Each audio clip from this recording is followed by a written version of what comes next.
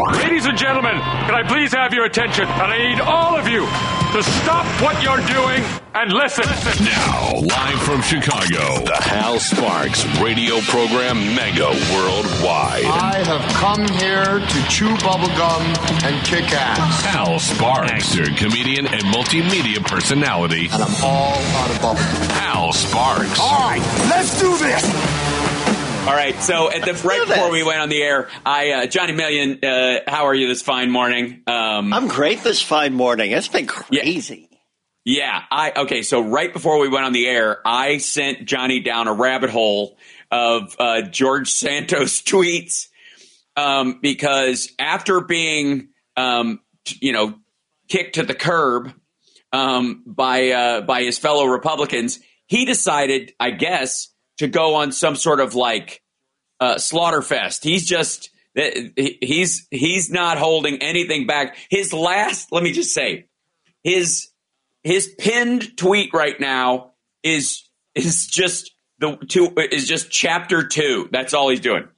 He is retweeting Laura Loomer, who is posting stuff about Nicole Maliotakis, who's another New York rep, about how she magically invested, became a savant with investing. Right, instantly. He's the guy who's getting suspended and going like, "Oh yeah, well, let me just tell you, if they told on me, I'm telling on them." That's exactly, and he is just dumping online right now, and he's got a lot. He's got a lot. He does. Now, he is peppering it with stuff against Jamal Bowman for pulling the fire alarm and getting the misdemeanor against him and being really, really stupid. Oh, my God, Hal Vickery. Thank you so much. Hal Vickery. For the super chat. Lovely. The support of the people for the show and keeping us going over these many, many years is just a lovely, lovely thing. And thank you for helping us grow. Thank you to our patrons. Thank you to people who super chat during the show. You guys are lovely and generous and wonderful. And it just fills me with the holiday spirit, along with the idea that George Santos is just I said it. Johnny Million, you hell know with this I place. Yeah, right. Just turning over the desk. I said there would not be enough popcorn for 2023. And we are just sliding into home base covered in caramel corn at this point. It's so good. He goes, on Monday, I'll be filing an ethics complaint against Rep. Mike Lawler for questionable campaign finance violations. Monday, I will be filing an official complaint. And believe me, I know questionable campaign violations. Yeah, right. I know where all the bodies are buried because I still got the shovel, to quote the man in the Mark Wahlberg shooter. Oh, thank you for becoming a patron. Look at that. Is that Y-tube? I can't read it. It's so small on my side, but there it is. One dumb? Yeah. Anyways, bless you. Thank you for becoming a patron. Patreon.com/HalSparks. It's just lovely. Okay. So I don't know why, but they're really going after Nicole Maliotakis and calling her Nicole Malio Stock Tips.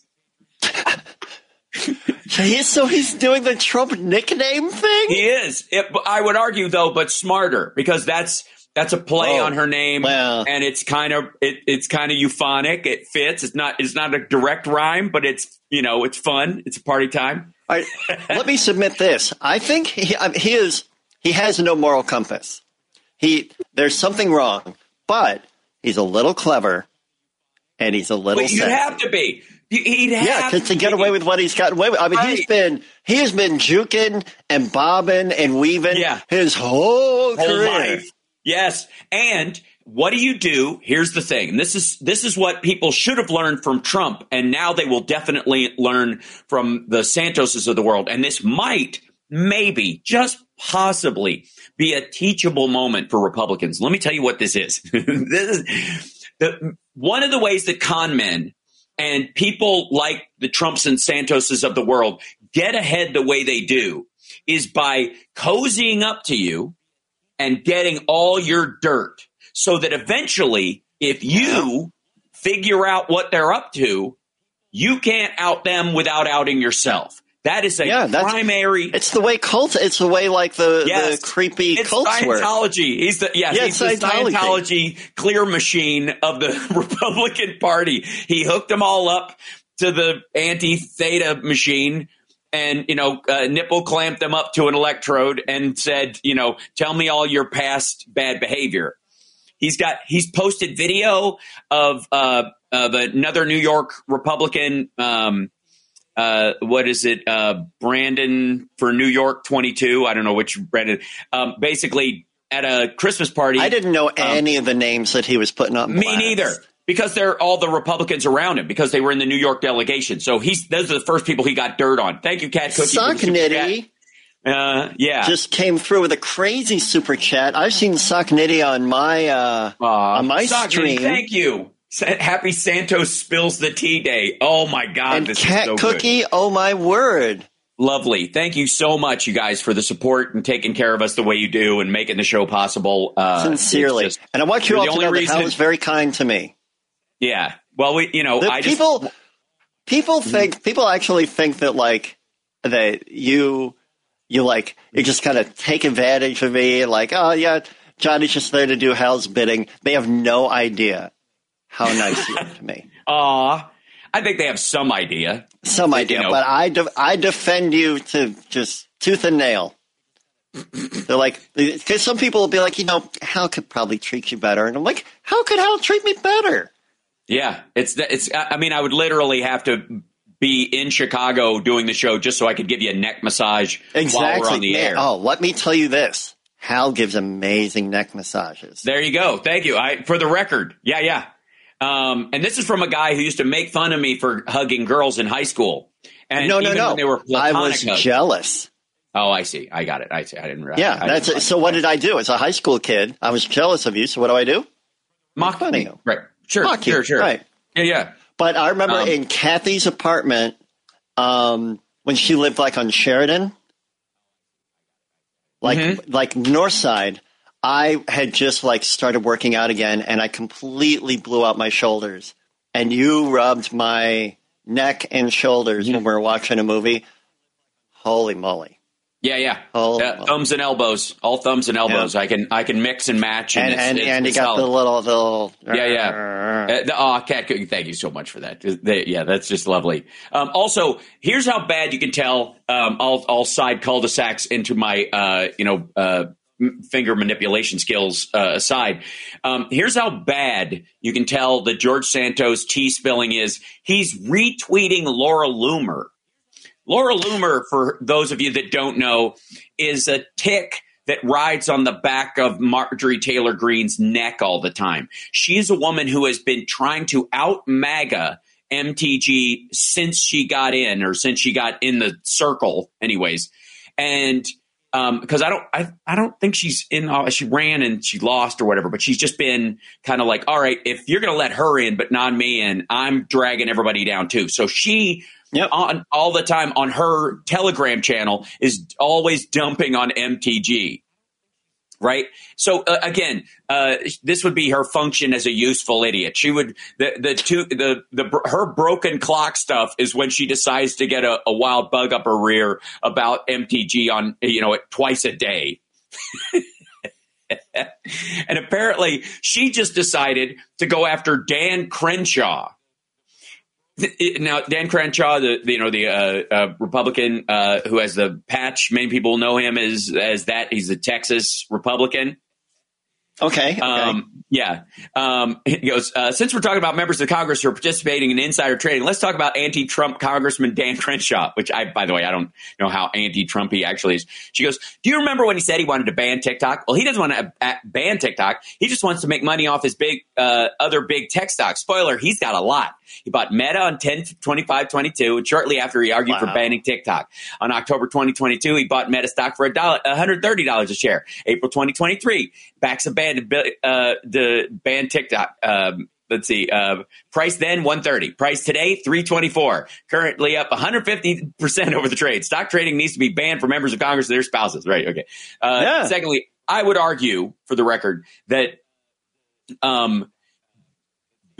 betting on Facebook if you're trying to ban TikTok, is not the one-to-one. TikTok has a lot more alignment with Snapchat or Twitter than it has with Facebook. It is not a direct competitor for that. So I don't know that she has a case there, except for the fact that maybe Reels and Shorts are, on Facebook and other stuff are competing for those things. And but the reality is I'll tell you exactly why Dan Crenshaw bought Facebook stock when it was $130 a share or something, is because at that time, Musk was talking about how much he bought Twitter and what the advertising was going to be like. And somebody went and looked at like how well it's doing.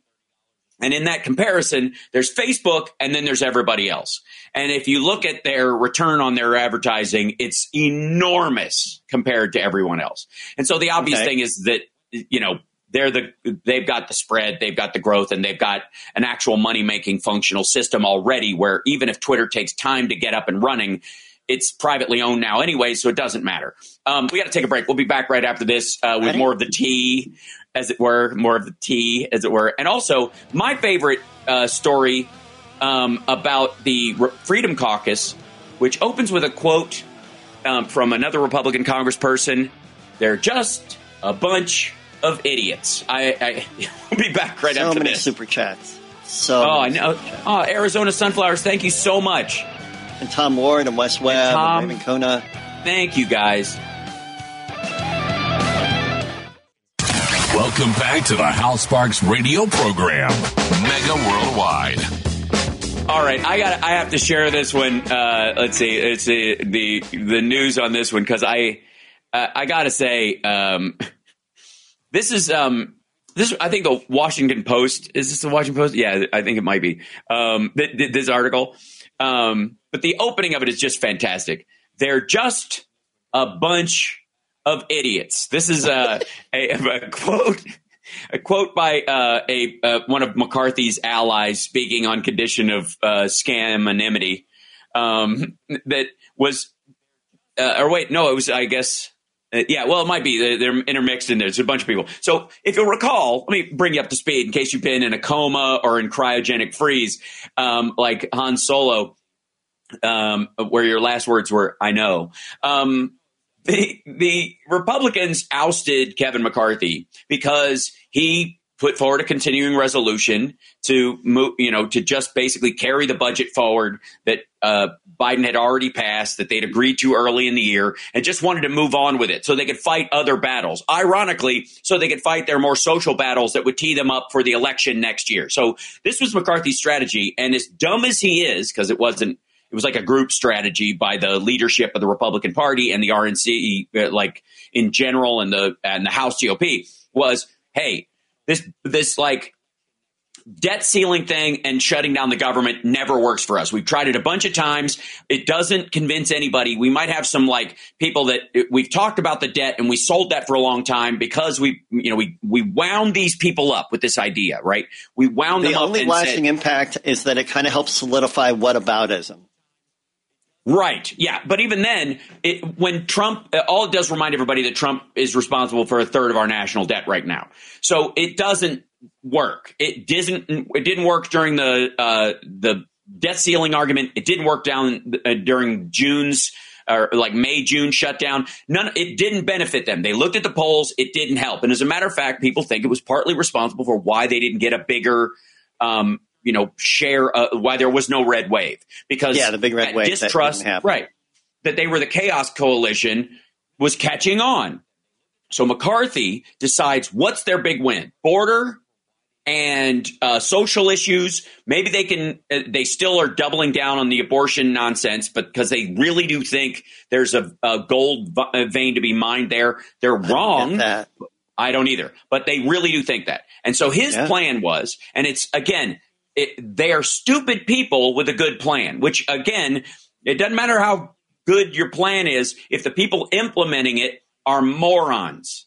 And we saw the same thing on January 6th, although I would argue the plan was weak to begin with as well. It was a double whammy of idiots. Dumb plan run by dummies, right? So McCarthy had this idea. We'll punt. We'll do the CR And then we'll make the argument in the presidential year that we just have to live with his budget, and we'll use that to get the president elected. We'll use that to get Trump elected. We'll use that to re-solidify our base around fiscal conservatism and go, we don't have enough people. You've got to come out for us to do this. But on the social issue, we can bury them on the border and bury them on crime and bury them on abortion. That's their theory. And that was his strategy. And I got news for you. It was partially working. The conversation about crime, the conversation about the border was starting to gain traction. And even, New York Times, Washington Post, what they always consider the liberal media was running articles about this stuff. They were talking about the border using the same terms as the Republicans. It was taking hold. It was actually working. And then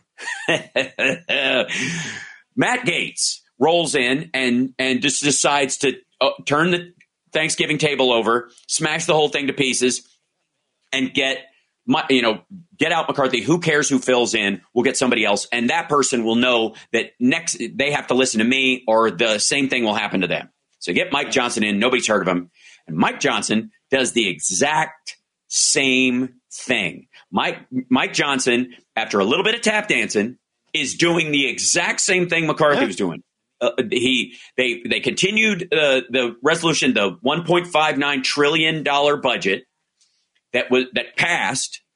They're continuing that exact one. And the argument that they made at their little gaggle that they had with with the Republicans when they all gathered, they always come out and do one of these like my colleagues and I we're standing up for the American people and blah, like that which is necessary, and you gotta basically, beyond what you vote for and beyond what you say on the floor, which people might not say, people may pay a little more attention to these little press gaggles with 8 or 10 Congress people because the news will be watching them and it will spread out through everybody's constituency. So what happens is they may not catch, if you're a Texas congressperson, your district might make a little blurb about something you say on the floor, but they'll definitely add the footage or the words you said when you're amongst a group of other Republicans because it seems more formative. And that's why these things happen.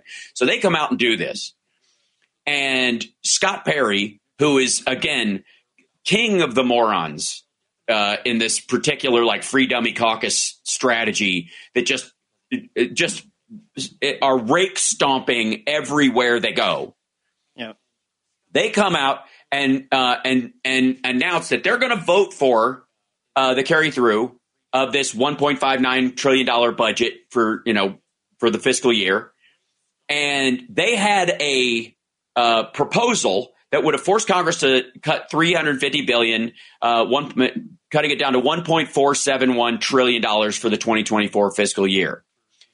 But they can't get it passed because, wait for it, red states need the money more than blue states do.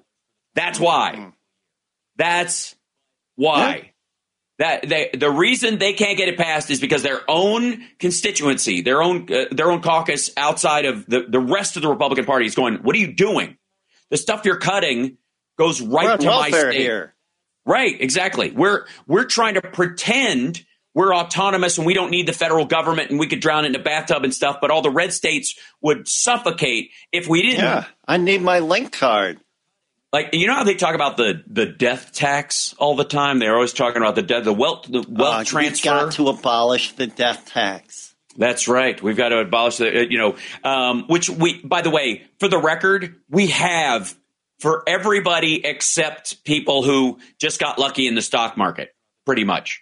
Like farmers, anybody that wants to pass on a business. There's so many ways around the tax burden so you can leave your business to your kids and stuff like that. Yeah. The problem is that if you have a Trump-like business, that's not what they want to do. They just want to pass on the cash and right. Have those kids go, I earned it by putting up with my dad. And like, okay, that's not a job. Right. No, but there are ways that very, very profitable people who are trying to leave money to their kids will slowly give a little gift every year, just to keep the IRS from looking into it. There are ways to do this. Oh, absolutely, and most people do it and get by just fine. And the IRS doesn't come down on them because it becomes a functional like somebody building a reasonable nest egg and passing it on to kids. No problem with that whatsoever. Most people don't have a problem with that. It's the slapdash version of the Trumpies of the world or the Kushners of the world that make it sketchy, where they own real estate and then they sit on it and manipulate the market.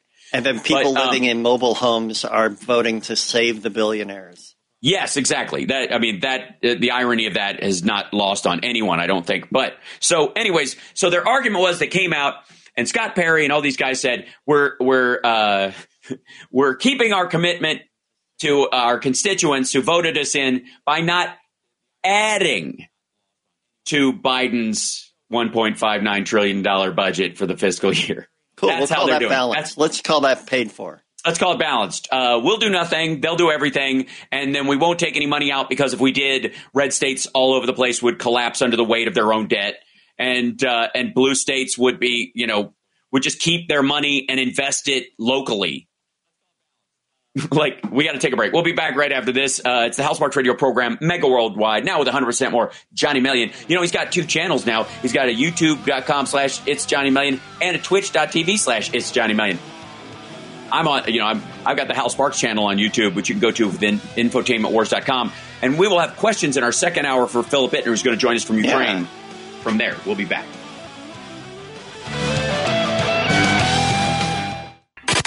You're locked into the Hal Sparks radio program, mega worldwide. To quote the people who are not amongst the Freedom Caucasians, what this goes to show is that everything that's been happening over the last few months is based entirely on ignorance or a lack of information or understanding, said another McCarthy ally who spoke on the condition of anonymity to discuss internal party tensions about the far-right flank. They're just a bunch of idiots. Freedom Caucus members said the calculation, listen to this, Johnny Million, was more to do with timing. Blaming McCarthy for not adhering to their demands earlier in the year. They also agreed that they came around after recognizing the Senate had marked up their appropriations bill to a significantly higher level, making $1.59 trillion a realistically achievable cut to current levels. Moderate Rep. Joyce, Republican of Ohio, serves on the Appropriations Committee, said the Senate is overshooting the codified top line, and House Republicans marking up their bills under it meant that the 2 chambers would likely land back at the number agreed to by McCarthy and Biden. That was the point, is that They want to cut. They were selling this idea. The Freedom Caucasians were like, we need to cut $350 billion from this. And so they send the bill up to the Senate, and the Senate takes the baseline 159, adds $350 billion to it, sends it back and goes, have at it. Go ahead. Cut your $350 billion. Oh, what exactly are we supposed to cut? I don't know. You figure that part out. Just a bunch of idiots. It's so good. Now, in the meantime, Johnny Million, Strange Woman lying in ponds, distributing swords has gifted subscriptions. Yeah, you can do that as well. That's really lovely of you. Hold on one second. So the other thing that came up, and you'll recall this, Johnny Million, I'm sure, is the big story, the huge story. McCarthy was going to release all the footage from Jan 6, all 46 billion hours of it. Oh, yeah. And apparently in flip book form, so you could go frame by frame like it was a billion Zapruder films, and they would be able to, and he would give it to the press, and everybody could look at it, and then that got narrowed down to just Tucker Carlson, and not giving it to Tucker Carlson, but just giving him and his staff the ability to go to this one place and look at it and take whatever they want. But they have to go through it at this place because there were still security concerns about, again, the positioning of certain doors in the Capitol, positioning of certain cameras in the Capitol. The FBI dressing up as MAGA Trump Republicans. Don't want to see that. And you don't want them gaining all that weight and developing type 2 diabetes. In the greatest undercover sting action, since I guess Christian Bale played Cheney. You wouldn't want you wouldn't want to have them go to waste, would you? Well, one of the first things that came out was the way that Mike Johnson got his job essentially right now was a couple of the deals that he made, and they were way easier deals to make than the previous deals that McCarthy was forced to make, because nobody expected another person to fall for this idiocy again. Nobody was going to go, oh, we'll just let whoever, dictate whether I stay in office. That's brilliant. So nobody expected, whether it was any of the other people they were voting for, Scalise or even Jim Jordan or whatever, if they'd have made it to have to follow those rules, right? Nobody did that. So Mike Johnson got an easier ride, quite frankly, into the speakership than McCarthy did to do the exact same thing. Yeah. So it's all just petty. Now, the other thing was, is releasing all this footage, 46,000 hours of Jan 6 footage available to everyone. And they're like, it's finally happening. And I saw on my regular live stream, we've seen it a couple times over the last couple weeks. Oh my God, it was just a tourist activity. Look at all these peaceful people just walking down hallways, doing nothing. So nice. I don't even see any video of cops getting hit. The cops started it. That's my favorite new one, was that that the maggots wouldn't have charged up the steps and attacked the cops if the cops hadn't fired tear gas and smoke into the crowd that had already breached the line and beat up cops to do it. I don't know why didn't they roll out the red carpet? Is it Mike Rowe? Is that what we're calling him? All right. So this is Speaker Johnson and the committee there was a motion that they put forward. Speaker Johnson and the committee have recognized the continued privacy and security concerns in releasing the footage. They're releasing a limited amount of the footage there, which is great. So they're slow rolling it. We'll do section 1. We'll release this amount, and then we'll release a little more, and then a little more, and that's how. Except they released the first tranche, and then they just are going to blow off the rest. So let's see. What is it? U.S. Attorney for Washington, D.C. Michael Graves challenged calls to lift the protective order on the footage in Friday court filing that notes that the speaker has only been able to manage a, quote, limited release. Speaker Johnson and the committee have recognized the continued privacy and security concerns in releasing such footage. The motion reads, as of the date of this motion, the committee's online viewing room appears to have made only approximately 90 clips. 46,000 hours, by the way. 46,000 hours. They've made only approximately 90 clips of surveillance footage publicly available. Johnson initially promised to make the footage available as he tried to appease Republican lawmakers, angered by his decision to work with Democrats to keep the government funded.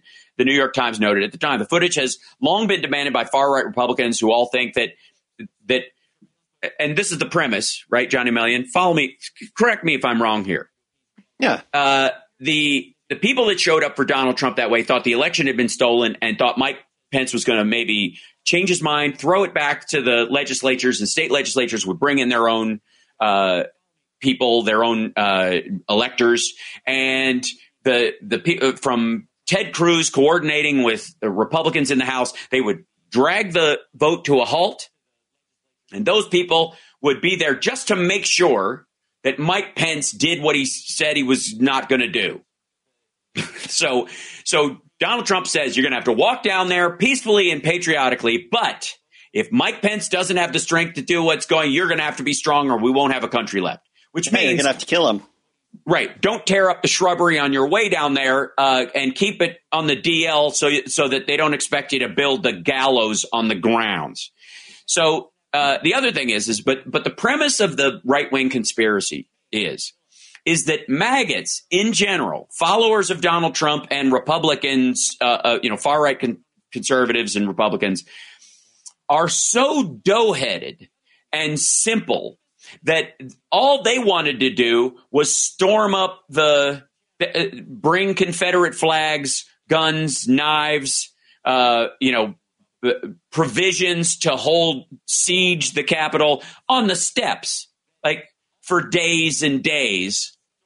While Mike Pence, while the electors rode on horseback down and picked up the new electors and rode back and, swapped them out like it's the 1800s in some weird version of the postman that they all live in. And that Antifa was busy building the gallows. Sure, absolutely. But that they were going to just sit there and hang out until this all played out.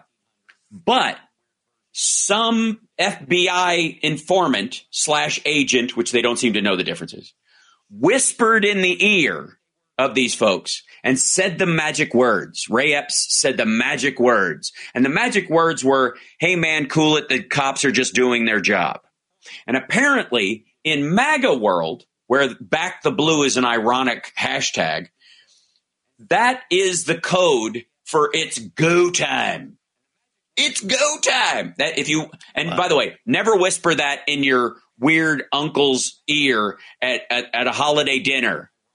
Never walk up to your MAGA relative and whisper in their ear, take it easy, man. The cops are just doing their job, because they'll go into like Manchurian candidate mode and start tearing stuff up. And I guess they'll go to their car and get a Confederate flag, start running around your living room with it and take a dump in the kitchen. I don't know what, it'll just trigger their programming, I guess, because maggots are so, this is their argument, not my argument. This is not my argument. I'm not saying this, Johnny Million. I'm saying that according to the right wing, MAGA machine, if you tell these people to go easy on the cops and not attack, they will attack. They'll stab you. How do you not? How do you not expect them? How do you not? Yes, they're I wouldn't call them the winter soldiers. I'd call them more like the winter wanderers.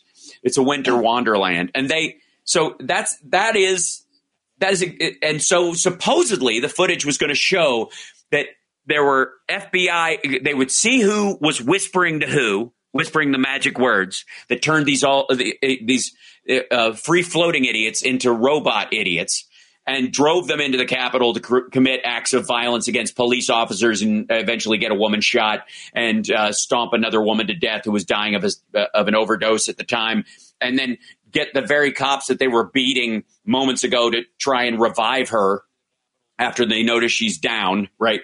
That crowd. All they were going to do was lay siege to the Capitol from the outside until an FBI agent whispered the magic words, and off they went. That's the plan. And that this footage will show that. They will show that not only were these people peaceful up until the point where police started responding to violence that was never happening in the first place, but that they'll be able to pick out of the crowd the whisperers, the maggot whisperers. That's the theory. And so they've been waiting for Mike Johnson to release this footage so that they can scour through it and find out who the FBI MK Ultra hypnotists were that were wearing Jiminy Glick fat suits, wandering around with bottles of Gatorade around them, and I kill because the top of the mountain is my only territory. No fear shirts that are stretched to their absolute limits, wearing socks and sandals to an insurrection, which, again, if you needed more evidence that it wasn't going to work, that's all you need. So we gotta take a break. Again, it's the House Parks Radio program, Mega Worldwide. So far 90 clips. 90. Yeah, the Gravy Seals. A lot of people call them. Those are the people who are dressed for war.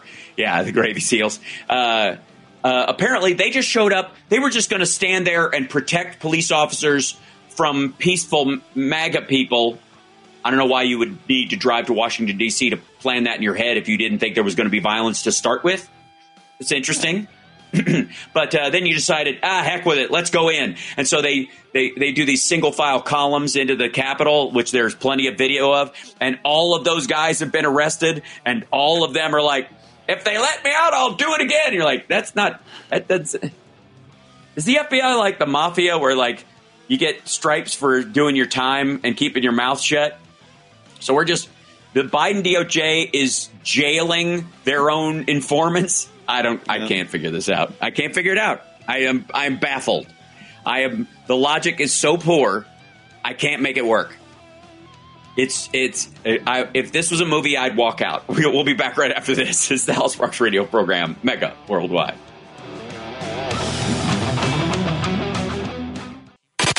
You're locked into the House Parks Radio program, Mega Worldwide. Sometimes we just get into a little MAGA circle where the rest of you almost need like a palate cleanser to remind yourself of that. Oh, there's actually life out there. Johnny, and by the way, I would like to compliment you on your T-shirt wear on the show today, which people can Team Ors could see. He's wearing a King's X shirt, and if you don't know King's X, you should know King's X musically. By the way, it was Clarence Williams III. I beg your pardon, who we were talking about during the break, who's in deep cover. I don't know why they buried him so far down in the credits when I was looking for it. I was blitzing on Clarence Williams' name. Just a fantastic actor with such clarity and realism and genuine emotion in his eyes. You know, he's present in everything, which is what I always look for. One of the things I always hate in an actor is if you can see the page. You can see them wrestling with the page. And you never can with him. He was Lincoln Hayes. That's right. You're right. Thank you. I wasn't alive then, and I didn't have a TV till I was 15. So I used a TV reference earlier, which was my mistake, for a 60s TV reference at that, or like early 70s. Anyways, point being, sometimes you just need a palate cleanser on that. And I'm wearing a Nice Guys T-shirt because if you haven't seen the movie The Nice Guys, you have to.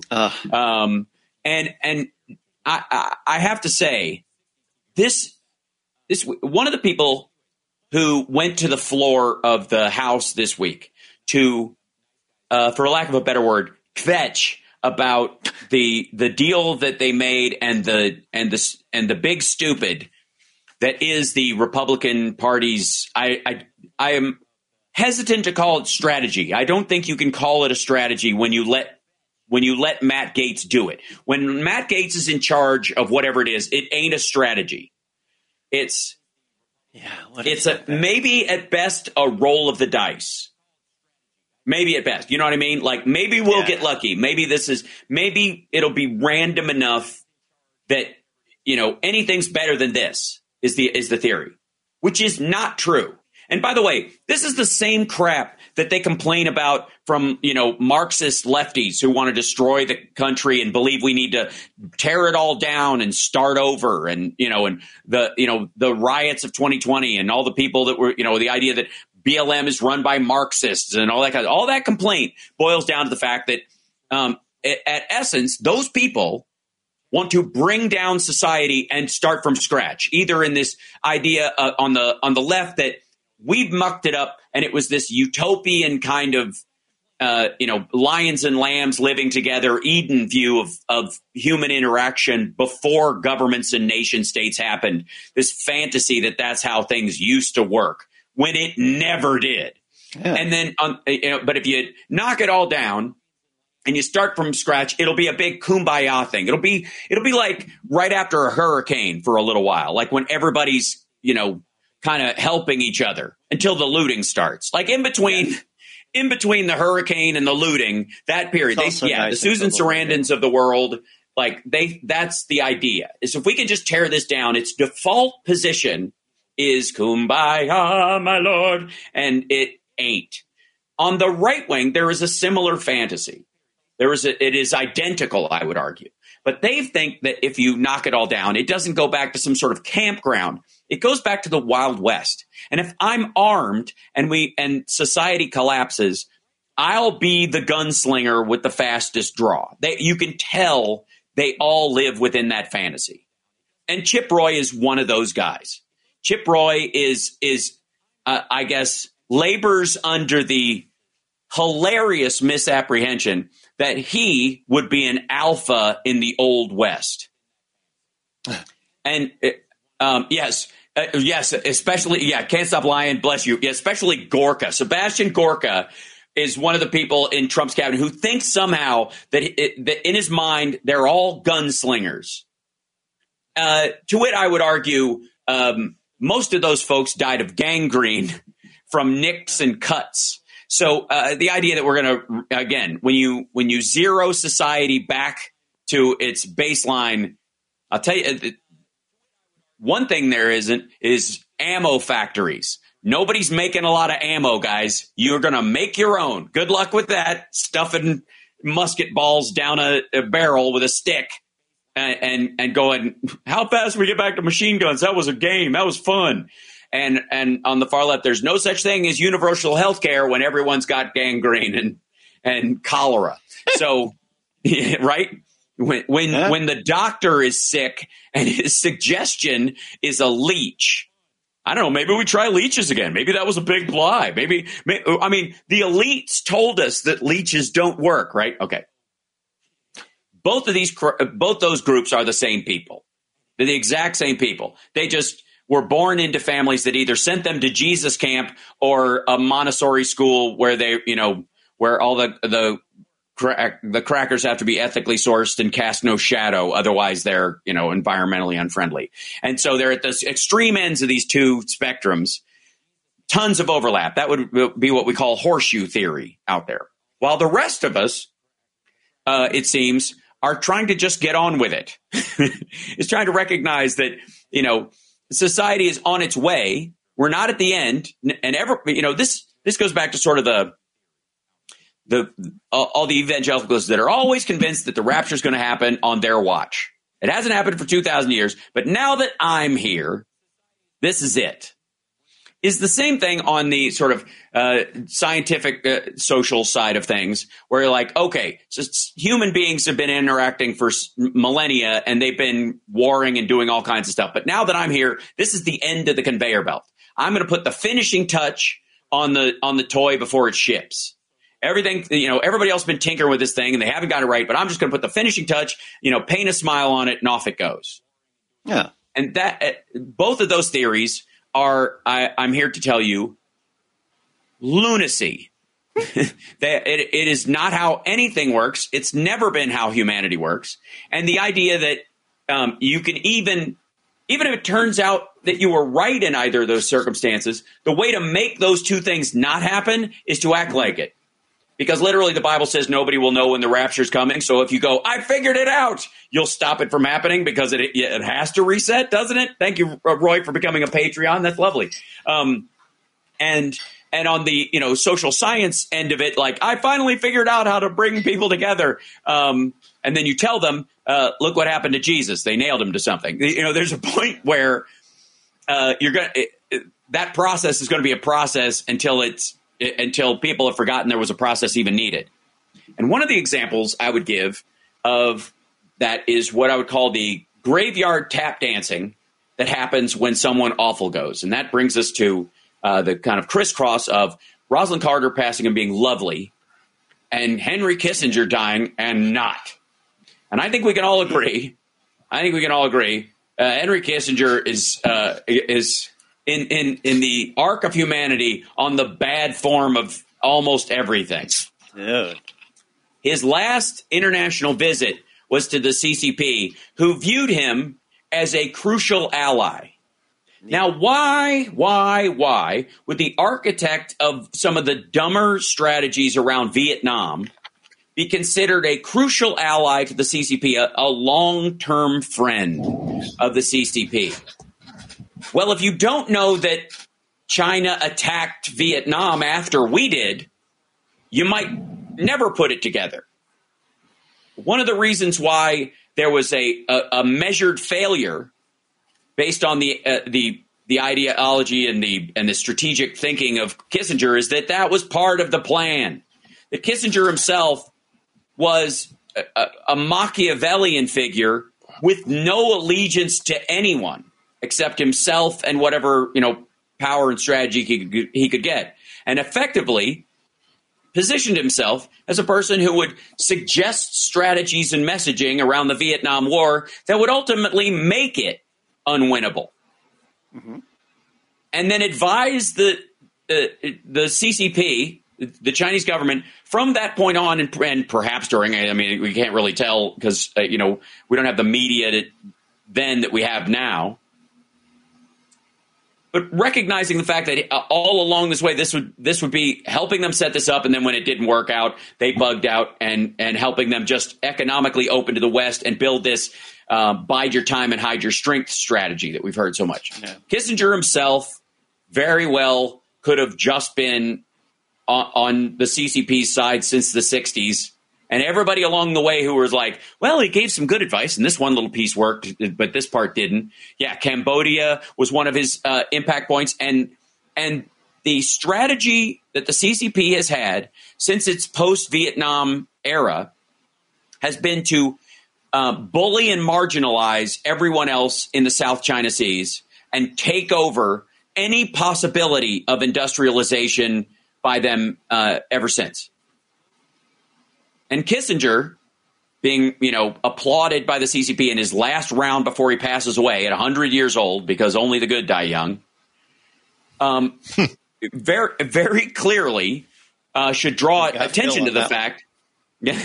Should very clearly draw attention to the fact that Kissinger himself and the CCP have been trying to gut the smaller countries in the South China Sea and effectively tourniquet India's attachment to the rest of the world around that channel since the 60s.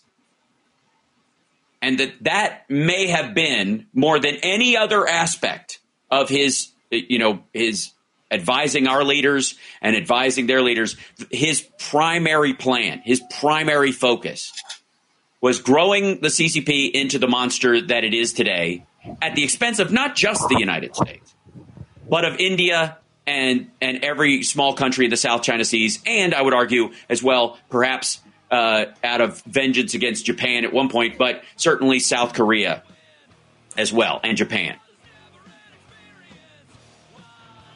And again, will this be a teachable moment for when people are giving you long-term advice that doesn't work out, continuing to listen to them without at least understanding that they might be on the other side of the table? We'll be back with Philip Ittner, who's live in Ukraine right after this commercial break. Like, subscribe, give a thumbs up right now while you're in here. Chat room, help us let people see us. That'll help. Give a like. We'll be back.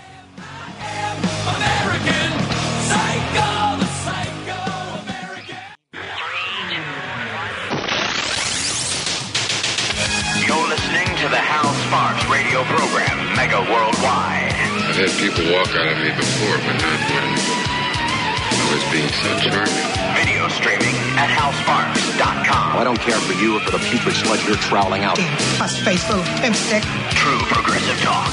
Might be a good time for you guys to give up. Well, the weather outside might not be frightful where you are yet, but it certainly is where our dear friend Philip Ittner is. He's in Ukraine right now. Johnny Million's with us as well, and Johnny will be watching for our questions in the chat room. If you have a question for Phil, he's in Ukraine right now, in Kiev. He is indeed, for those of you listening on the radio, wearing a Santa hat, which has been a request for quite some time. I think just to because of the beard in general. And I have a little something to play here, and I checked that it was non-proprietary. So here we go. Now I'll explain why I'm playing this, but give me a minute and see if you can recognize this tune. Okay. I don't hear it yet. See if I can get it. No, we don't hear it yet. No, we'll hear it. Here it comes. Oh, sure.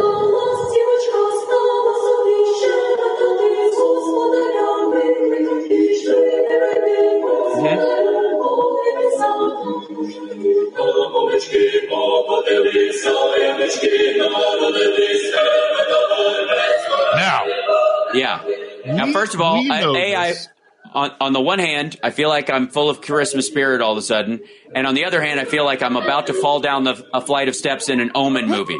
So there's a thin line in the sound. Okay. Well, this song is called Shadrach. It is not the song that we know, which is the Choir of the Bells, and this is with Carol of the Bells. The choir, the Carol of the Bells, right. Carol or the choir, Carol, generally Carol. Which is the English language version. Yeah. Everybody knows who wrote by the Trans-Siberian Orchestra, who's the only transsexual orchestra in the world. Do you know who wrote this song? No, who wrote it? This is written by a Ukrainian by the name of Mikhailo Leontovich. Mikhailo was a Ukrainian who was born in the kind of turn of the century at the end of the imperial czarist time, right before the czarist, right before the Soviet Union reclaimed Ukraine. Now, why am I telling you all this? Well, I'm telling you all this because this song was taken on tour as Ukraine went internationally in that interim period between the fall of czarist Russia and the rise of the Soviet Union, that little window of time, about 100 years ago, when Ukraine was a sovereign state. And they went around in what was a promotional tour, basically. And this was his song. It was based on a Ukrainian village tune called Shadrik. Had nothing to do with Christmas, had nothing to do with winter solstice, had nothing to do with anything. But it was so beloved, especially in the United States, that they eventually put lyrics, English language lyrics to it. Again, there's a reason for my madness, why I'm playing this song, why I'm telling you this story, because Leontovich was a Ukrainian nationalist. He was somebody who believed in the identity of Ukraine and that the Ukraine should be independent of Moscow. Right. He was assassinated by KGB, well, the precursors of the KGB. Right before they invaded Ukraine, they killed him because they knew they push him out a window? That he would be. No, they poisoned him. There you go. It's really one or the other, isn't it? It's one or the other with the Russians. Cement poisoning. Because they knew he was going to be a problem. They knew he was going to be a problem. So and I outlined this, by the way, in a vlog that I did last year for a Ukrainian Christmas vlog. And it's long, but it's cut up into chapters. So go check out that vlog if you're so inclined. But the reason I'm telling you this story is because, like so many things in Ukraine, there is a beauty and a sadness to this story. Because while he was assassinated by Russians, the song itself was so beloved that it couldn't be extinguished. And to this day, we listen to that song. And Leontovich's creation couldn't be destroyed by the Russians. So I love that song, and it takes on special meaning for me now every year after having kind of researched the history of it. So when for the audience, when you're listening to that song this year, give a know that it was written by a Ukrainian and it survived them trying to extinguish the Ukrainian identity. And I will apologize for not knowing it by either of those names and always just referring to it as the Ding Dong song. And because they go ding, because you're a classy guy like that. Yeah, because that's the kind of Christmases we have in my house. It's like, look, when we stuff stockings, we mean it. Now, if I may, TMI. That was an irony. Anyway, so by the way, Merry Christmas, Happy Holidays, and all that good stuff. That's as we're now properly into the holiday season. That's great. Absolutely. Let's talk about what's happening.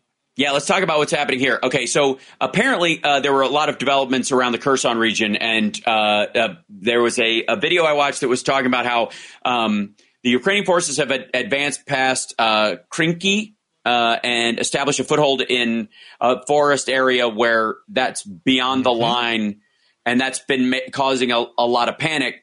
And since the weather, I guess, improved recently, the Russians tried to push back on this. They were bombing the areas, but they ran out of stuff and they ran out of guys. And so basically the prep is done, and it looks like what was supposed to be the spring offensive is actually a winter offensive. And that's what they're taking here. That it was always like, let's tell them it's a spring offensive, have them spend everything they can trying to stop it, and then make it a winter offensive. It looks like they baited through the international press and through everyone else, the rest of the world, into buying that it's a spring offensive. And so that would explain why the Russians would fight so hard at Avdiivka and other places, because they think this is the final push. And then they spent all their munitions and their guys, and now they're left with this Kherson advance with nothing to do.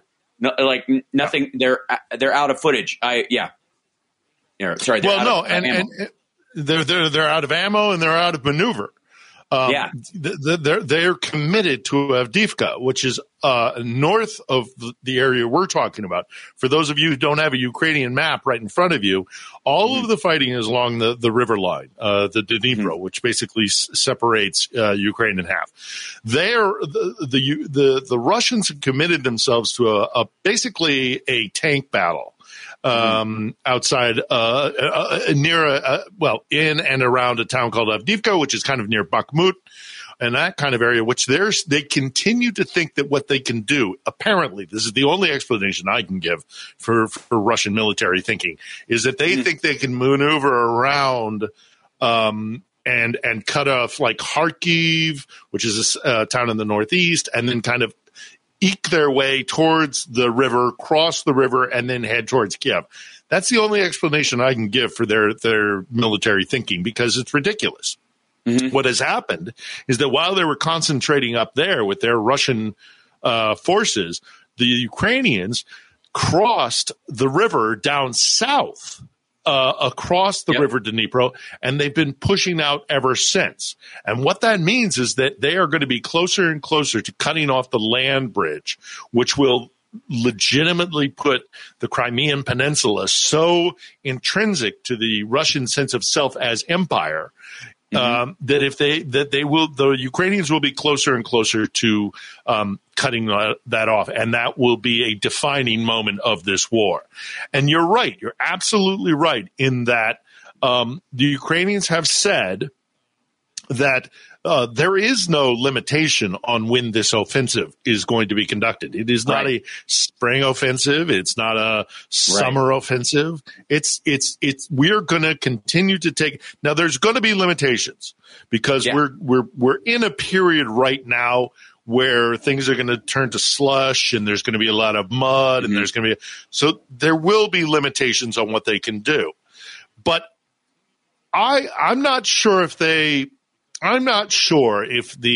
spring offensive, quote unquote, that everybody talked about, was really kind of a ruse, because I think they did want to achieve more ground coverage. They wanted to regain more ground than they were physically able to do, because unfortunately the Russians were able to put so many minefields and defenses around the area to the east of, again, if you don't have your map out, there's a town like halfway between these locations I'm talking about called Zaporizhia, and Zaporizhia directly to the east leads to severing that land bridge. And that, I think, is where they wanted to go. But because of the defenses, they had to adjust. I don't think Kherson was ever out of the military strategic thinking, because Kherson is a really important city. It's the only city that remained in Russian hands, and now there is no major city. But once you cross the river, once you've crossed that physical barrier, you're in a whole different world. So, Zelensky himself has said that we're on the verge of a new phase in this war. Yeah. And I think that's what he's talking about. As they push out. And I'll show this online for people who are watching the live stream to talk about what. So here's the map of the Kherson region where they have breached across this, and you can see that from the last time we looked, there was like there were like openings that for people listening at home were maybe like on a big map pulled out about I don't know, an inch is about 10 kilometers or whatever. There was about like a quarter of an inch of distance in a couple of areas past the river. Now there is a half an inch to a quarter of an inch across the entire range. That has shifted this entire fight. I'll even bring it in further so people can see. But initially, the area that was very small, right around one area, is now fully extended all the way down to effectively where it breaks away from the land. And that into the Black Sea. That's right, into the Black Sea. So all the way down to a place called like Holopristan, which is one of the smaller towns that still the Russians still have it. But this is all disputed or taken territory. It has widened immensely across these watery areas before the freeze, which is kind of crucial to this. The other thing, too, is if people are looking at the live stream with us and the map, and if you're at home and you're just listening, you can go to deepstatemap.live, and the Deep State map, they really do update it all the time using satellite imagery and geolocation services on stuff like that. And they've been really tight to where territorial lines are. Both the Ukrainians definitely have control, where the Russians definitely have control, and where there's any kind of disputed territories or back and forth. A lot of this stuff. Well, of course, they should check out the map there, but more importantly, they should follow on the live stream, because you won't see my lovely Santa hat or my Ukrainian Christmas stone or Olga. I mean, you got to watch here. I mean, I love that. I know. I insist. I'm trying to be helpful to people who have, perhaps there are ADA reasons where they might view or hear the show or see the show through different methods. There's all kinds of stuff that, they might have addendums to. I'm just being inclusive. But very thoughtful. Very thoughtful. Yes. What I will say, we got to go past this break. When we come back, I want to talk about the fact that there used to be troops way up in the north, and there were almost none where this offensive across the Dnipro was happening. And now Russia has started relocating a bunch of these folks, but they don't have enough, and they're too sporadic. We'll show that when we come back. And it's reactionary, not proactive. That's right. They don't have a strategy. We'll be back. Mm-mm.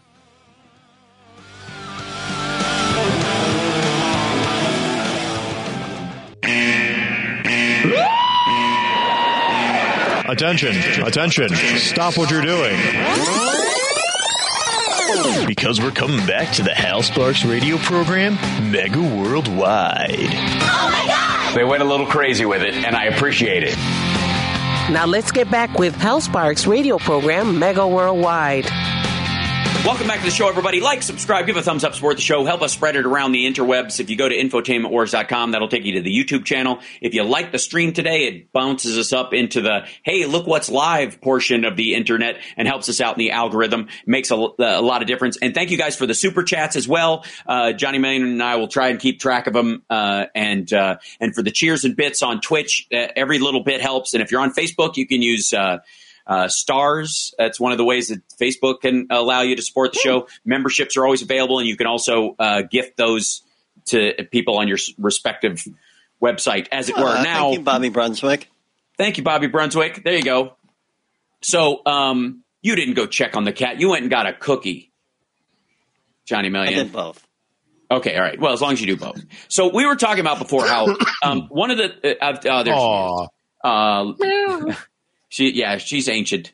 So we were talking about how, like, Avdiivka, we've seen troop movements around that area. And for whatever reason, the Russians are just hell-bent on this Avdiivka thing in the same way that they were after Bakhmut long-term. And I would argue that that's where the bait-and-switch part of this happens. Something's going on that they seem to think that's crucial, or somebody's got, whether Putin's just in a fever dream, he's got a religious advisor, like Nancy Reagan's astrologer, who's whispering in his ear and saying, if you take Avdiivka, the gods will bless us. Maybe that's it, because it doesn't make any strategic sense beyond that. And so much so they were holding back troops from this area where the Ukrainians had made it across the Dnipro and started gaining territory. And they have gained the entire area on the eastern side of the Dnipro, from the river inlet at the top, the big opening, to the Black Sea. Now, that is now claimed. When Burnham Forest will come to Dussenyane. That's right. It's exactly what happened. It's exactly us up in spite of ourselves. It's a lovely thing. But like, they're finally putting some troops in these areas, and most of them are like, obviously pushing back a little bit in areas because they're starting to get nervous about it. And they've got some backup troops in this area, but they've got no supply routes because Sevastopol. Well, they even pulled in some air power, which they're reluctant to do because of Ukraine's air defenses. They have called in fighter bombers, which they would never do unless they felt that it was that they were in a desperate position. Right, and that's and And the one other thing that I want to mention about this whole thing is that as they push out, as the Ukrainians push out from their foothold that they have on this side of the river, is that they've basically already made it, but they are if they haven't completely made it, they're just within spitting distance of an entire forest section in this area, and forest provides cover, it provides defense, so you can move armored units, you can move infantry, you can mounted infantry can go into these forested areas. Satellites won't be able to pick them up as easily. They will be, they won't be as easily pinpointed by artillery. This is a major strategic advantage development for the Ukrainians. It's it's getting to a point, and I know I sound like a broken record, but it's I can't tell you the time frame of when this is all going to happen, but there are certain indicators where it's like, oh, this is going one way. Inevitably, this is going one way, and the Ukrainians are going to win this war. The Ukrainians are going to win this war. Let me tell you something. So going to be nutty. A story that came out that the State Department has issued that its goal is to halve Russian revenues by 2030, so that Russia as a country is making half the money, bringing it in mostly around exports, half Russian exports by 2030. This was once they attacked Ukraine, this became the strategic kind of diplomatic end of this war. I would like to let you know that they are way ahead of schedule, and that on top of that, there was I did a story on my live stream about how, remember in the beginning of this, Russia was going to force everybody to buy their oil in rubles, and that was one of the things that shored the ruble up and made it magically superior to every other currency. And there was all this story about how the ruble might be the new petrodollar, and how China and everybody are out, and stupid America does not realize how powerful Russia is. Okay.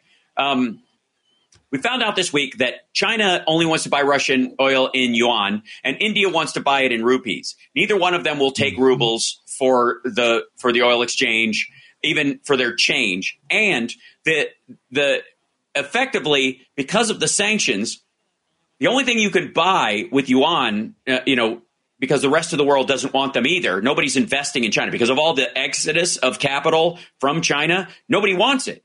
Nobody needs yuan to do business in China. China's trying to suck up dollars so that they can pay their bond issuances, and they can't get rid of yuan fast enough. So where's Russia going to spend those yuan?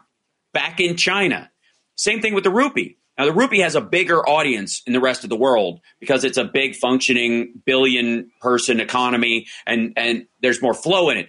But the exchange of the rupee is pretty poor. Like, you're not going to get a lot for them. There's too many in circulation because of the billion-person economy. There's no way you can create a deep desire for rupees the world over because there's too many of them sitting around. That's one of those areas where if there's a lot of something, nobody wants it. It's like, you can't charge a high price for it. Rupees in a different situation, but still not useful for anything but buying from India. Well, Russia doesn't buy anything from India. They do buy a lot of stuff from China. And so effectively, the Chinese yuan, insofar as Russia's economy, has simply become a yogurt customer card, like a frequent buyer card, or a GameStop gift card, or Starbucks points, I think is probably the best analogy, is that you can only use them there.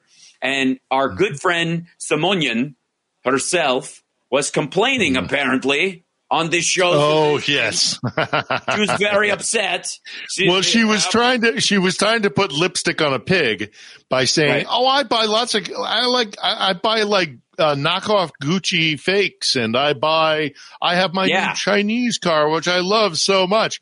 Like, openly saying, I can't afford, the good stuff. So I'm now buying cheap knockoff version. So she was saying that she has been compelled to purchase knockoffs. She claims that the quality of her knockoff off-brand Chinese clothing and shoes are excellent, and that Chinese cars are equal to German-made brands. Well, they look like them. because they're built off the same frame and they have the same fabrication plant. But there's a reason why they call BYD burn your driveway, because the electric batteries in them are very dangerous. Remember all the like the hoverboards that were bursting into flames in people's garages, the cheap like two-wheeler hoverboards. Okay, those are the same batteries that are in lithium ion passenger cars. That's why you can't put them in your checked luggage. That's right, because they don't know where they're from, and they could burst into flames. That's right. Yeah, and then add to this the economic. I mean, we're openly now. Well, not openly. We now have a policy to take money from Russian oligarchs and give it to Ukraine for reconstruction. Yep. I mean, there's footage out in Russia's Far East of them battling over, and we complain about eggs and inflation in the United States. We haven't gotten to the point where they're having open fistfights over eggs like they are in the Far East in Russia.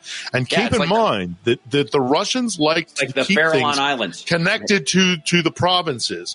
When it starts getting to St. Petersburg or Moscow, ouch. Story. Yep, we'll be back right after this with your questions. Johnny Million is going to farm some of those for us, and Philip Bittner right after this. It's the House Sparks Radio program, Mega Worldwide on WCPT Radio, Chicago's Progressive Talk. I know I'm only on one day a week. I get it. I'm going to have to jump on GarageBand and start sawing something together. This is the Hal Sparks Show. Wow. And then a guitar note, and then with progressive, and all. Yeah, it's going to be good. Hey, Hal, did you mean something like this? This is the Hal Sparks Show. Wow. And then a guitar note, and then with progressive, and all. Yeah, it's going to be good. The Hal Sparks radio program, Mega Worldwide. Yeah, it's going to be good. So there's a map that I just showed online, too, as well. These are drone strikes by the Ukrainians in the Russian-held territories and inside Russia by people in Russia. These aren't coming across the border. These are... One of them might be a cross-border thing because it's hard to tell where the area is, but the rest of them on the inside of Russia are from, anti-Russian forces within Russia and that kind of stuff. And they also, and I'm sorry to tell Simonian this, but the series of strikes that happened recently where they've hit like 9 places, the first targets were 2 major railway lines between Russia and China. 2 railway lines. Including a tunnel. That's right, yeah, which are really hard to fix. It's bad enough fixing a bridge, but that's out in the open. Ask the Indian guys who were just trapped in the mine what it's like to bore out a new tunnel. Before I get into another rant, though, please, Johnny Million, let's throw a question Phil's way from our chat room. Absolutely. We've got a question from Ed's 3D Tech. Can you ask Philip about all the short circuits in Russia? Their electrical grid is in deep trouble. There's the fifth columnists inside Russia blowing things up, and there's the fact that they have decided it's much more intelligent to send their electricians and their electrical engineers to a front line where they're just going to be chewed up as cannon fodder, instead of staying in Russia and helping with their electrical grid. It's a whole combination of stuff. And also they can't, because of the sanctions, they're having trouble getting replacement equipment and things like that. I mean, it's the strain on Russia's infrastructure is enormous. They like to ignore it. They like to pretend it isn't happening, but it is. And we'll see how it goes this winter. But, if that's what he was asking me about, that's the situation, is the fact that their electrical grid is under such strain and it has a lack of manpower to repair it and can't get equipment from external sources to repair it. So they're going to have blackouts and things like that, but they have a propensity for suffering. So will they? On the other end of it, I would also like to bring up the fact that in 2019, when Donald Trump was, historically, people will remember how he cradled the testes of Vladimir Putin at every opportune moment during his presidency. In 2019, the U.S. and Russia exchanged a bunch of sort of minor cyber warfare over their attacks on our power grid. And they attacked multiple areas. Our whatever CISA or whatever it is, our cyber command was constantly going. Russia is attacking hospitals. They're attacking power grid areas around hospitals and that kind of stuff.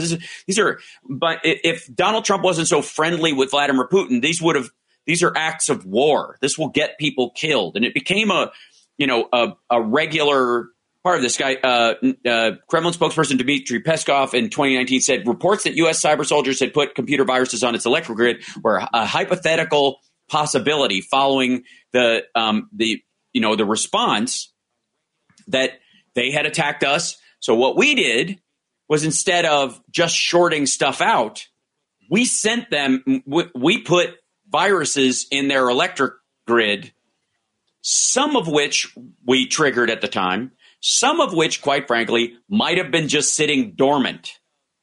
And it's not like they update stuff like that in Russia, on the regular. They take great care of their electrical grid because they don't. And I'll show you real quick on the chat. There's let's see, we pop this over here. But one of the biggest problems they have over there is this is a paper from Strategy Page, but you can find it posted elsewhere. This is the only way I could find it in a hurry. That just was put out. Russia: sabotage, incompetence, and corruption in Russia. The problem with their electrical grid has a lot more to do with those three corresponding things: idiots who don't know what they're doing, corruption by people who have sold off insulating materials so that wires are bumping up against each other. I would argue that a bunch of their techs and their electricians have been sent to the war to die, and then internal sabotage beyond that. And keep in mind, of course, the huge, vast areas of Russia, you can't survive unless you have electricity or heating. I mean, it goes to minus 30. I mean, this is crazy cold stuff. It isn't like they're going to knock. Yeah, and they're not going to. They knock out the power grid. They knock out the power grid in California or Texas or something. It's bad. It's real bad, as we've seen, like in Texas when we lost the grid in Texas. But it's not like minus 30, where like people in the tens, if not hundreds of thousands, will be at risk of dying. I mean, it's crazy. Well, we have a support structure. We have a diverse. Yeah, push comes to shove. Also, we can also get generators. Army Corps of Engineers. Yeah. We've got the National Guard. We've got military options in almost every state that has that kind of draw, especially Texas and California. If there's a situation like that, we can do stuff about it. If a fire like happened in Hawaii happens in Russia, it just happens and keeps happening. Like there's no one coming. It just will burn itself out. But anyways, let's grab another question, Johnny. Sure. The next question is from David Fisher. They've got a question. Have you ever played a baritone guitar? My buddy has two of them, and I think I need one. I have. They are very cool. I have one as well. All right. So next question is from Victor H. I doubled all the rhythm tracks on eight songs on my on the 01 record with a baritone guitar. Yeah, you have to reshape the riff, but because the tuning's different. But it does really give it gives it a sub bed. Just saying, it's pretty great. All right, go ahead. So the next question is from Victor H. Ask Philip about the train tunnel that got blowed up in eastern Russia. Did you guys just talk about that? Well, there we go. That's what we just talked about. And if you cut off things like that to China, especially, like a tunnel, which you would then have to bore out again, and you won't get it done in a winter. It's very, very smart. It's very smart. Cutting off connections between China and Russia. Right. Let's grab another one, Johnny. Sure thing. From Connie Kelly. SIM cards were discovered in the SHAHED equals 136 drone shot down in Russia or shot down in Ukraine. They were on Kiev Telecom. Is the telecom system safe? ?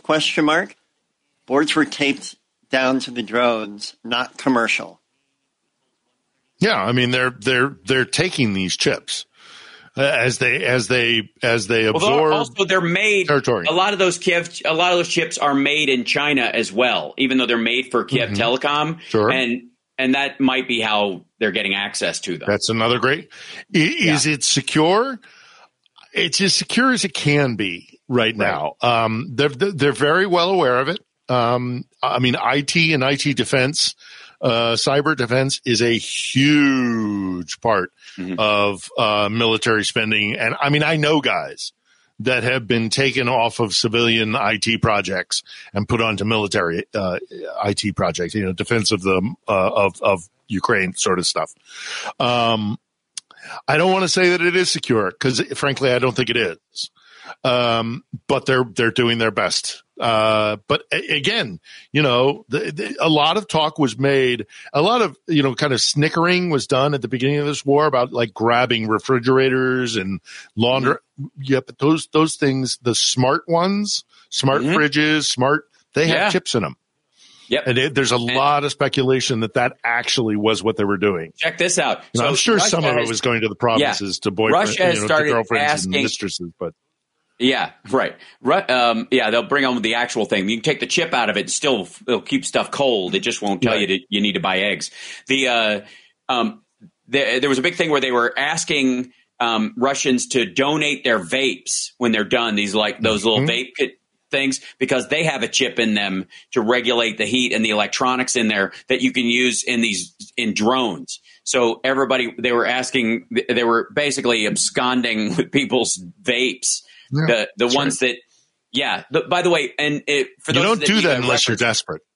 Yeah, exactly. And to reference which vape you're talking about, it's the one that looks like a pack of cigarettes with one cigarette sticking up out of the side, which is exactly the one that Republicans said one of the maggots that attacked the Capitol, it was proof that he was an FBI agent showing his badge to people because he showed them, all I've got is a vape, when he was walking in the building, because they didn't know what he had in his hand. And they were like, somebody asked him, is that a gun? And he showed it to them, whatever. Like, he's flashing a badge. And then everybody did a image search on it. It was like, it's a vape.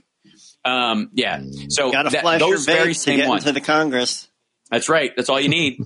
So let's see. Let's grab another one, Johnny. We'll get a quick one before we get to Laura break. Henderson, please ask Phil how President Zelensky and his family are holding up. Oh, his family. I mean, he's spoken about this in the past. It's a real strain. It's a real strain because they can't. It's too dangerous for them to, be together for any extended period of time. So his wife and his children are generally kept in a separate location. So, I mean, you can see the strain on Zelensky, the physical strain. It's like a normal president, unlike our last one, always kind of comes out of the office looking worse than when he went in. I mean, look at Obama, where, the gray hair and all the rest of it. Zelensky has aged, 20 years in the last, year and a half. There's still, from all outward appearances, there's still very much a unified family, and she has been a very impressive first lady. So let's hope this war ends soon so that they can go down to Odessa, which is apparently where Zelensky wants to go, and put his feet up and have a beer and spend some time with his kids. He's missed a whole chunk of their life. So. But it looks like they're, despite the strain, are still unified. But, who knows from the outside. Let's take a break. We'll have more questions after we come back. It's the Hal Sparks Radio program, Mega Worldwide. Phil joins us from Ukraine every week in the second hour of the show. And then, of course, on my Wednesday live stream, the Hump Days with Hal live stream that I do at infotainmentwars.com and on Twitch and elsewhere, he joins me as well for the second hour. So we talk about these things because there's so many updates. A lot of times we don't get into the deep parts of it. And on that one, he can swear. So, it's helpful. But anyways, we're going to take a break. We'll be back right after this.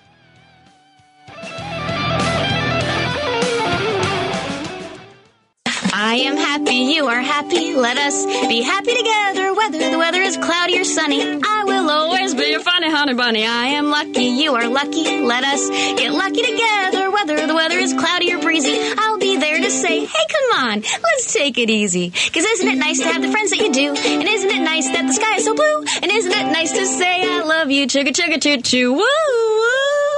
I am smiling, you are smiling. Let us smile together, whether the weather is cloudy or stormy. I will still be there in the morning. I'll be right by your side in the morning. I'll make you breakfast in the morning. I hope that you like cereal. Yay! Yay! I have a really nerdy happy ending thing that I want to talk about is and it involves goo. As many of the things that I like, there's a new thing I just want to bring out called GDP. It's not what we usually. It's gel dispersed printing. Effectively, they're gel dispensing printing, which is you know how like. Some people may know of like resin printing, where you take this plate of resin and then a laser will heat into the resin as it goes through at different layers at different depths, and it will print the thing in the resin. And then you take it off and you have to clean it in alcohol and it stinks and all that kind of stuff. But it makes really beautiful 3D prints, very smooth. You know, they look like full sculptures and the like. Well, apparently MIT has come up with this new way of 3D printing stuff in gel, and you don't even. All you got to do is wash it off. It just it's like in this like vat of goo. I don't even like. Hold on, let's see if I can do this. I wasn't hungry before, but now you will be. I'm going to try and find a video of it. Yeah, that doesn't embarrass everybody, but it is amazing. They've come up with this. This is I can't do this. Hold on. Don't play this audio. This is so amazing. I'll switch over to this so people can see it on the live stream, whatever. And I know this is nerdy and silly, but it's effectively, they just put this, there's this gel that's in there. And now whatever you're printing is not affected by the gravity and weight of the thing that is above it, the way it is in 3D printing, which mashes down on stuff.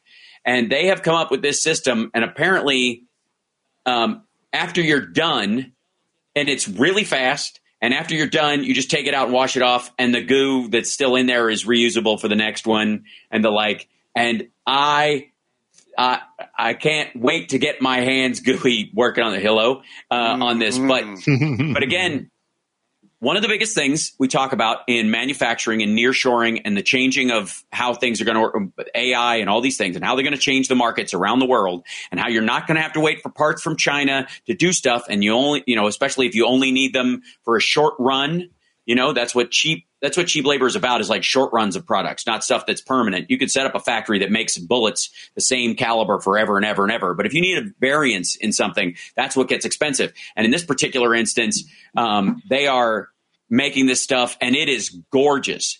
And and this means that small businesses can prototype stuff faster than anything else. They are not. It doesn't affect. It's not affected by gravity. It's the way regular 3D prints or resin ones are. Same. And I'm not affected. I think I forgot to tell you how. I'm not. You're not affected by gravity. You're not. I cry every time I hear that Our Lady Peace record. But the movie didn't do anything for me. So I don't know what to tell you. Well, my only happy ending is just a little bit more of Shadrach, Sexual Siberian Orchestra, the Carol of the Bells. Yep. Very exciting. This entire holiday season, folks, every time you hear this song, I want you to think of dear old Mikola Leontovich and Ukraine. And think of the cultural contributions that they've given and how much we continue and need to continue supporting them. That's right. You don't get this kind of stuff from despotic. No, it's all very harsh. It's all very Wagner-y. Very harsh and very Wagner-y, yes. Although I do love my Prokofiev. Sure. Yeah, well, ahead. I mean, art is how you escape authoritarianism a lot of times, and sometimes the worst times create the best art because the people underneath it, they have to be very clever in infusing their revolutionary ideas and the like into it, so hoping the king is stupid enough not to notice. That's always exactly. Yeah. Johnny Million, do you have a happy ending of any sort that we should be aware of? I do, but it's actually in the form of a question from one of the chat. All right. Sure. The PHKO wanted me to ask Phil do you know what Santa's elves' favorite music is? Oh, dear. Okay, I'll bite. What is Santa's elves' It's favorite rap music. Boom! Hey, there you go. Rap music, that's great. They said it wouldn't work. Hold on. And they said we would. Oh, you made him leave. I hope you're happy. Oh, God. Gravity is suddenly not affecting Phil. We lost Phil, and it only cost us one dad joke.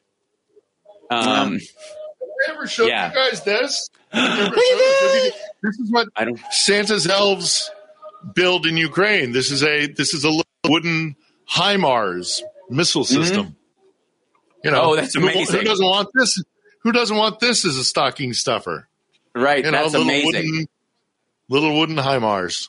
Hey, well, I don't know why it'd be weird to do that when you have like little green army men that are actually in the movie Toy Story, and we've had those forever. Sure.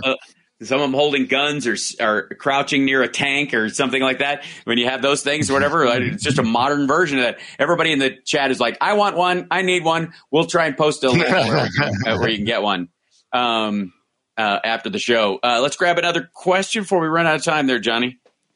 Sure. This is from Campfire Talk. Question for Phil. Have you seen the mural in Kiev, Defenders of Light, dedicated to the defense forces? Yes, I have. It's so beautiful. It's really we have a series of murals in this city, and my favorite before this one was this kind of elfin embodiment of Kiev with like architecture built into her. But this thing that just was unveiled this week is it's a depiction of a guy with an anti-air missile system on a shoulder launch thing. But then, and this is what I love about the Ukrainians so much. But then right beside him is the civil engineer who's going to fix whatever gets broken. I mean, they glorify not only the armed physical defenders of this country, but they recognize and they make heroes out of the guys that fix stuff and keep things ticking over. I mean, this entire country has this sense of unity that I have rarely seen in my life. And it's a beautiful mural. I suggest anybody, I mean, I'm sure it's very easy to look up, just do a, defender of whatever the air or whatever it is. It's going to be easy to find, but it's a beautiful mural. Yes, I have seen it. It's great. That's great. And I do think it's another thing I would like to remind everybody that when we talk about on this show, if we thank vets for their service or we remind people to be thankful to them, that includes people in the motor pool and medics, of course, and everybody else who keeps things running. The guys who build the ships and service the ships and service the stuff because as long guys as who cook the food, captured because guys that cook winners. As long as they don't, but for the record, that reason is. And I think that stark contrast between us and Russia for that very distinct reason is that those are the people not only that they forget about, but they just blow off that part. And so a lot of their soldiers have died. Let's be abundantly clear. The Ukrainians are doing very well. We're providing them with a decent amount of hardware, and they are definitely bringing it to the Russians. But a statistically significant number of Russians die because the stuff they are working with is substandard, ineffective, or blows up in their face.